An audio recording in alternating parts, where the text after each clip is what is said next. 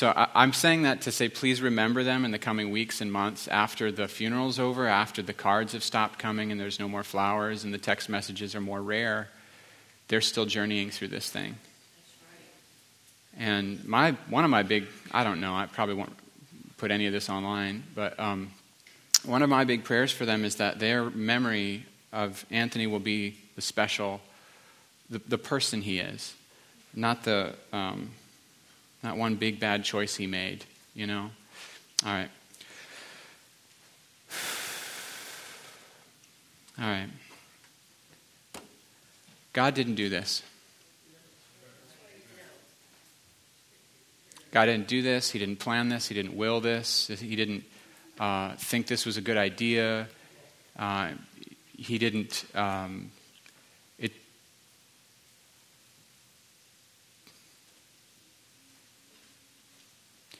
Not everything happens for a reason. That's foolishness that people like to say in times like this because we don't know what to say and we're trying to put a positive spin on it. Everything happens for a reason. No. Everything happens by various causes. But God does not cause everything that happens. The reason this hurts so bad is because a destiny was cut short. Days ordained for Anthony aren't happening. Things he's meant to do and become, people he's meant to love and serve, that's not happening, and it sucks. And I refuse to say it doesn't suck. I refuse to lie to you. I refuse to accuse God of being evil by saying he plans evil and does evil in the name of good. So let's just get that out of the way. God didn't do this. This isn't the Lord. John 10:10, the thief comes to steal, to kill, and to destroy. But Jesus said, I have come that you might have life and have it more abundantly. Acts 10:38, you guys know about Jesus, who God anointed with the Holy Spirit and power, and as a result, he went around doing good and healing all who were oppressed by the devil, for God was with him. Satan's always a bad guy. Jesus is always the good guy, and Jesus reveals what the Father is like. Let's keep our theology childlike to where Satan is the bad guy, Jesus is the good guy. Love wins. You know what I'm saying? Because when we look for explanations that try to paint the picture as God has some sort of sovereign plan he's working out, and that's why this happened, it's true to say God has a sovereign plan he's working out. He's already working in the midst of this for good.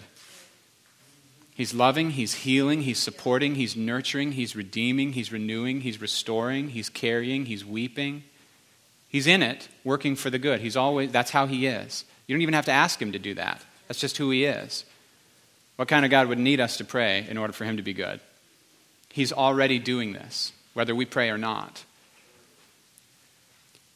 But let's just start real simple. Let's start real childlike. God's always the good guy, the devil's the bad guy, and love wins.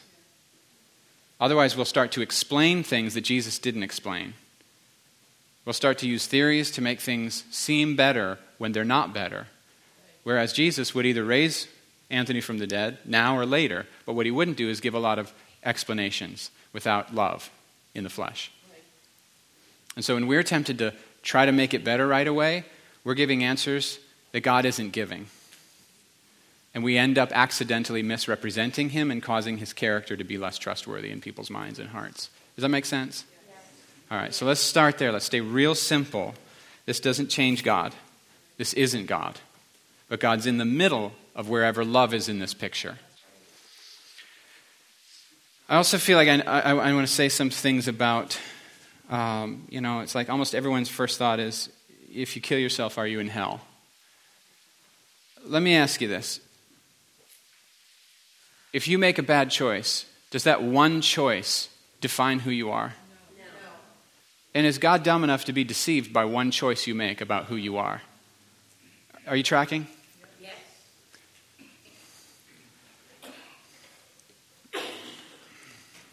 One thing that I really appreciate is that I don't have to know stuff, and I'm not the judge. And if my experience of God is trustworthy, then he's far more merciful and kind. He's far more understanding, forgiving, generous, gracious, persistent than I am.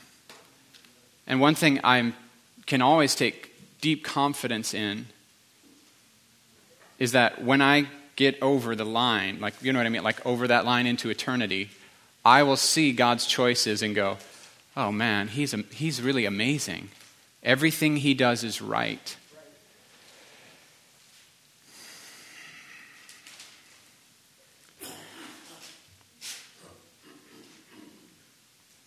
This is kind of a worst case scenario.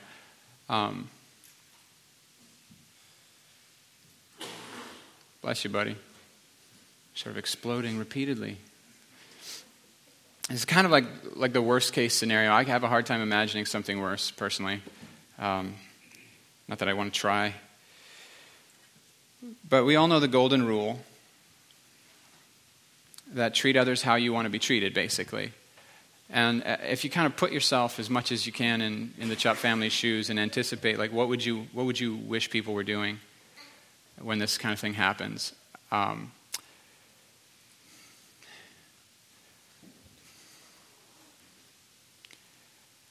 We get so locked in fear. We're like, we don't want to say the wrong thing, so we don't say anything. We're not sure if they want visitors, so we stay away. Do you understand what I'm saying?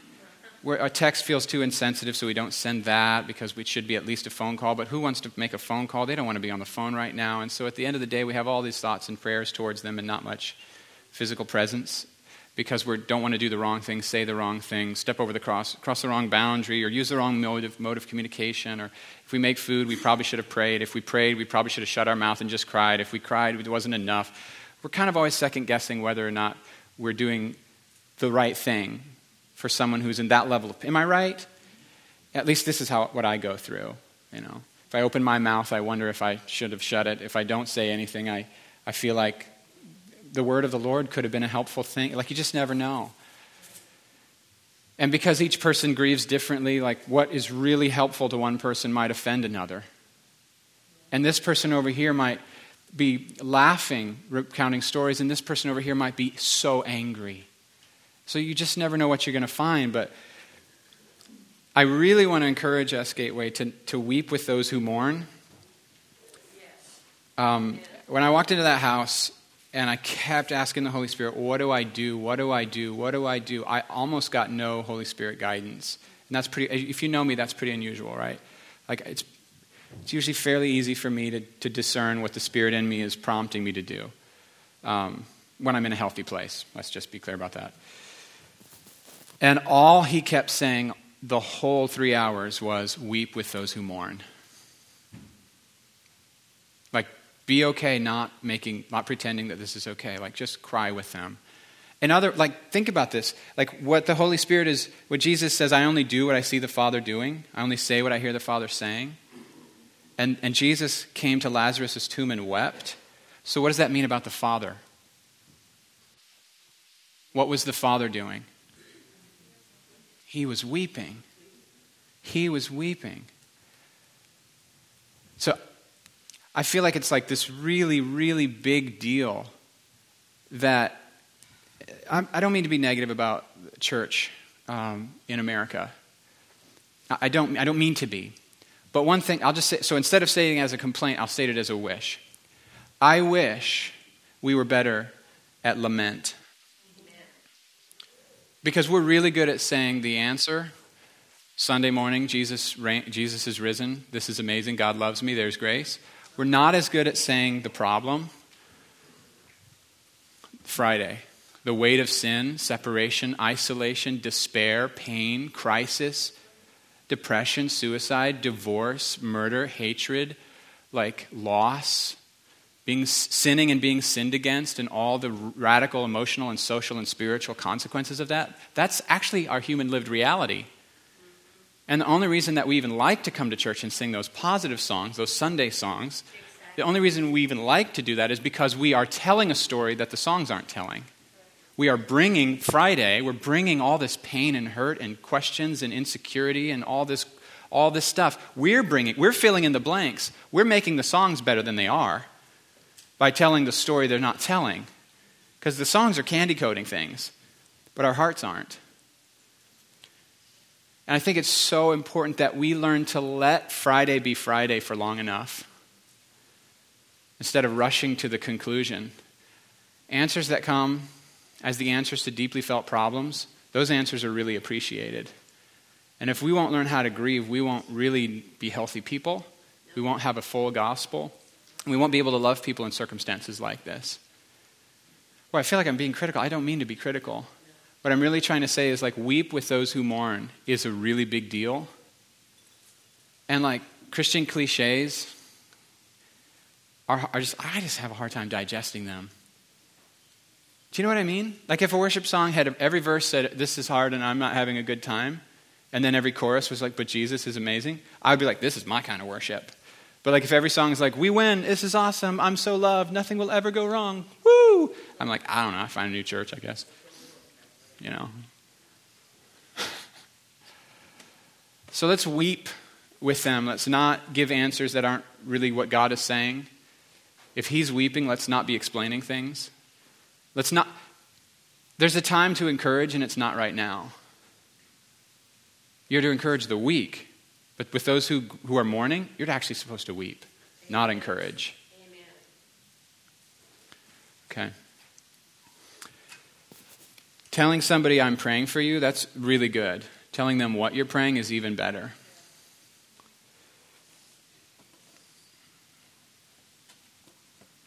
I wish there was a Bible verse that said hug deeply, you know, instead of greet one another with a holy kiss, because I'm sort of uncomfortable with that.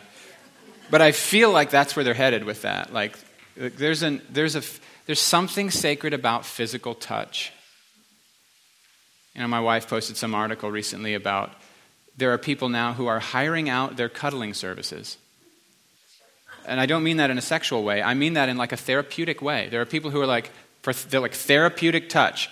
You know, they'll just, because it's healthy. We humans are made for it. We're designed for it.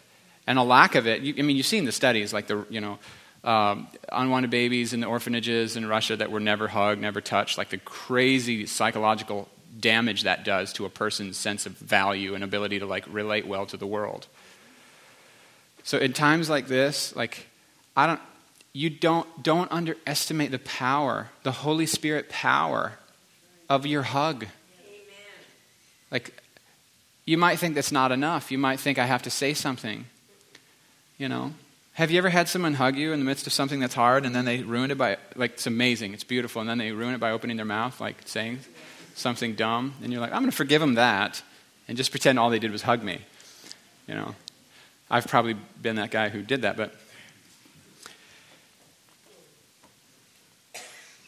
some grief does not have an expiration date. Like some grief, you can take it down 30 years later, open the jar, and it's still fresh. And there's a part of that that's horrible, but there's another part of that that's actually healthy and sweet. It means that the memory of the value of the person is intact. It means that your heart's affection for the value of what was lost is still there, because grief is like a form of enjoyment of the thing we lost. Grief is a form of honoring the thing we no longer have. Okay. Can you see what I'm saying, like about how this isn't really a sermon? I'm pretty sure we have this well established that lament is a biblical sacred thing, right? Celebration is a biblical thing. But lament is a biblical and sacred thing. I love how God takes the Psalms, the book of the Psalms, which is feels bipolar. Sometimes it feels hateful. Sometimes it feels self-centered. Sometimes the Psalms feel sinful and carnal, like driven by ego. Vindicate me, I'm right and they're wrong. I have integrity. Listen to me. Don't listen to them. They're idiots. You know? And instead of saying, God signs his endorsement at the bottom. He signs his endorsement to statements like, are you even listening, God? When are you going to hear me? How long are you going to ignore me? Is this how it's going to be then?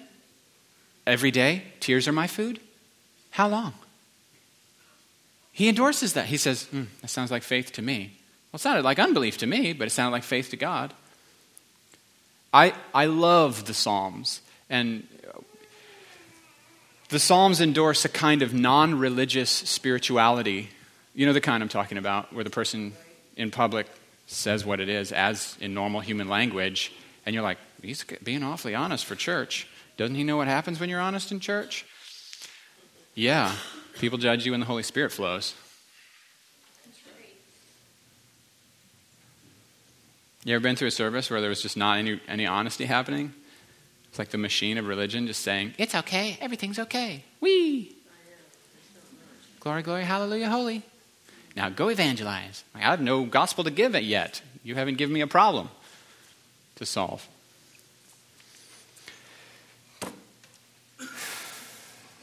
Grieving is sacred and grieving is healthy, so sow your tears in the good ground of Abba's big, strong bear hug. If you don't know how to relate to God as an intimate father who hugs you, a father who's close, this has been a picture that I've been holding on to recently. It's that I tend to relate to God as a very distant, huge, powerful God who is loving. Now, I shouldn't say he's distant. Maybe I'll put it a better way. I'm distant from him. Sometimes when I'm hugging people, I'm stiff. You know what I mean? I'm like, okay, that's enough hugging. Away with thee. Good job, thank you. I appreciate the sentiment. Now go away. I don't want to touch you anymore. And have you ever hugged a kid that's like that? Maybe a wife? I don't know. That's me with God a lot of the time. Like I'm too busy trying to be like doing what God wants me to do to be fully able to really. So my son Zion will see me on the couch, and he gets a look in his eye like, ooh, Dad's available. And he's like a cell phone, and I'm a charging station, you know what I mean? But through physical touch, it's how he charges. Like, so he can't be on the couch next to me. He's got to be right up on me or laying on me. And so if you picture the relationship that God wants with us, it's the relationship of your head is laying back on his chest, and you're reading a book for an hour. There's no self-consciousness. There's no, we're touching. How long will this touching go on? And I'm not blaming him. Like, it's on my end. But I feel it's very important for us in this time, like in times like this, for us to realize that our availability to him is going to really help the way we grieve. That's right. If we can learn to come around and accept who he's revealed himself to be a little better and like become comfortable on his lap, comfortable in his love, then in times like this, as we weep and we can sow our tears in the good ground of Abba's goodness, I really feel like I don't have answers or explanations to this kind of a thing, but what I have is a deep conviction that God is in us. And if we're relating like this, we can relate like that. Amen.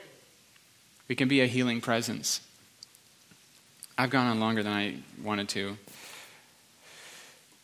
But don't hold back your love.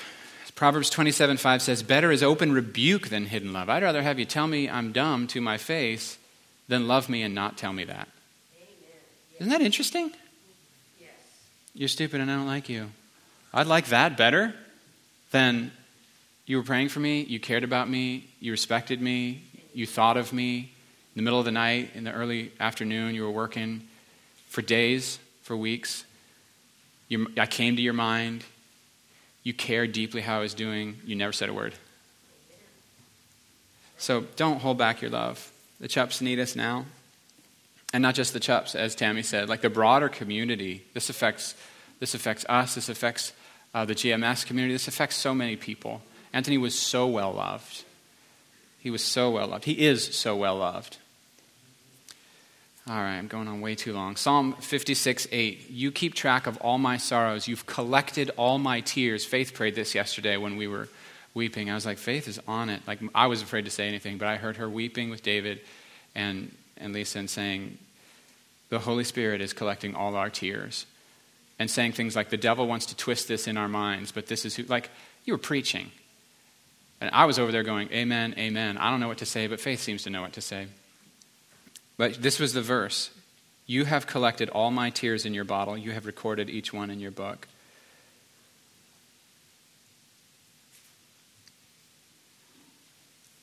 He values our tears. We're so precious to him that he counts every tear. And I think, it's like they go somewhere. He does something with them.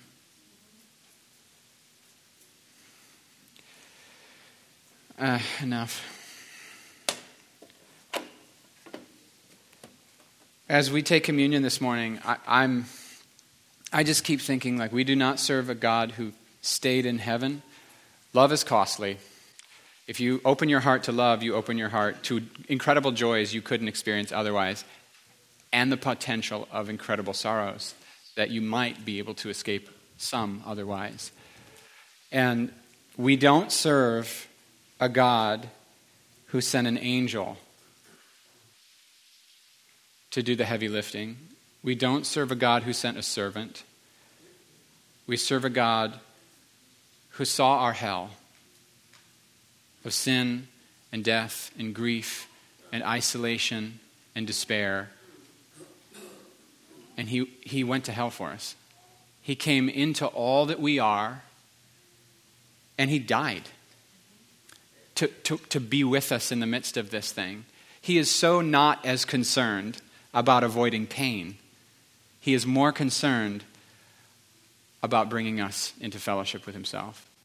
And this is always meaningful, but this is how it's framed for me as I've been praying about it this morning or processing it this morning, is in this meal we have a God who's not going, I'm not getting involved in that, but rather we have a God who says, I'm getting fully involved in this. I'm taking this into myself. And it's this kind of grace that I would love if we would then participate with in as a family. I want to address something that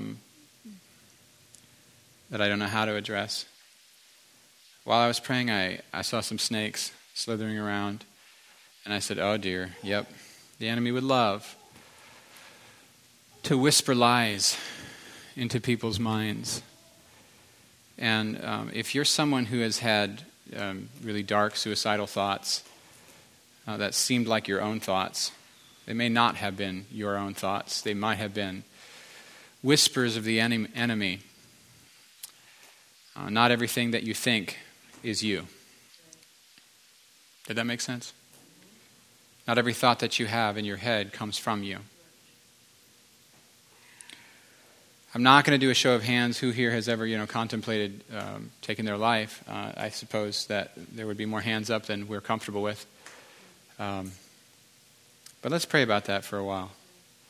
Father, in Jesus' name, we ask for you to crush the serpent's head. You said the God of peace would soon crush Satan. Actually, you said under our feet. So we ask you, Holy Spirit, to reveal lies that are whispered. Lies that say your life is not worth living. And we say, no, my life is worth living. Lies that say you're all alone and no one understands. No, that's not true.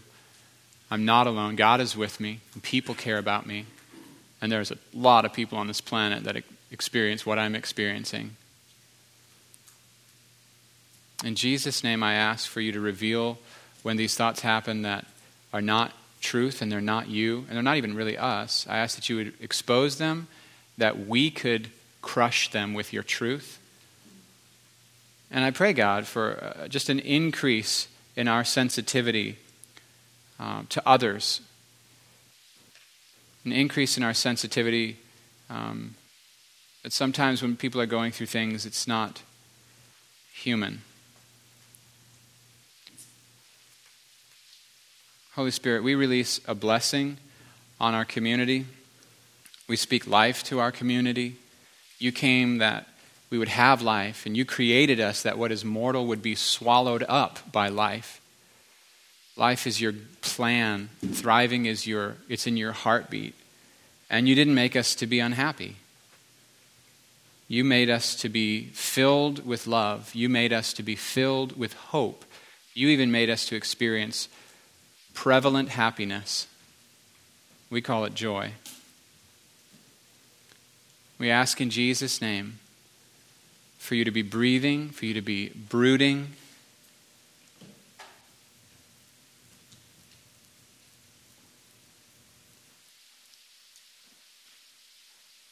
We ask that you would protect the hearts of young people in our community who are grieving right now in this. Would you protect their hearts, Father?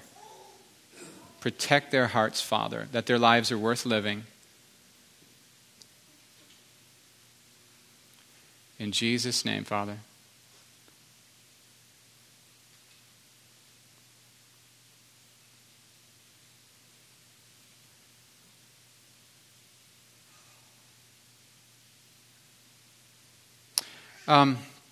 As we dismiss, I want to open it up for anyone who wants to come up here for prayer, whether you're immediately, directly involved in this situation, or whether you're not even involved, but just having this kind of environment has sparked your pain or touched something in you, and you're saying, I actually just want, I want prayer. I don't want to just say, ouch, and then go home. I want to let this thing kind of come out, I like to say it comes up so it can come out. It's really important to let ourselves grieve, to let this thing flow through us and not get stuck in us and then turn into all sorts of things like anger, depression, just low-level grumpiness at everything and everyone. You don't want to do that. Let it flow up and flow through you. So if that's you, I'm gonna have you stand and I'll give you a benediction. But if that's you, please do come forward and let's spend some time praying. I know this is a strange service, a little bit awkward, but the Holy Spirit is here, and He's not in any way affected by how the day's going. He's very, very much powerful. All right, let's go ahead and stand for a benediction.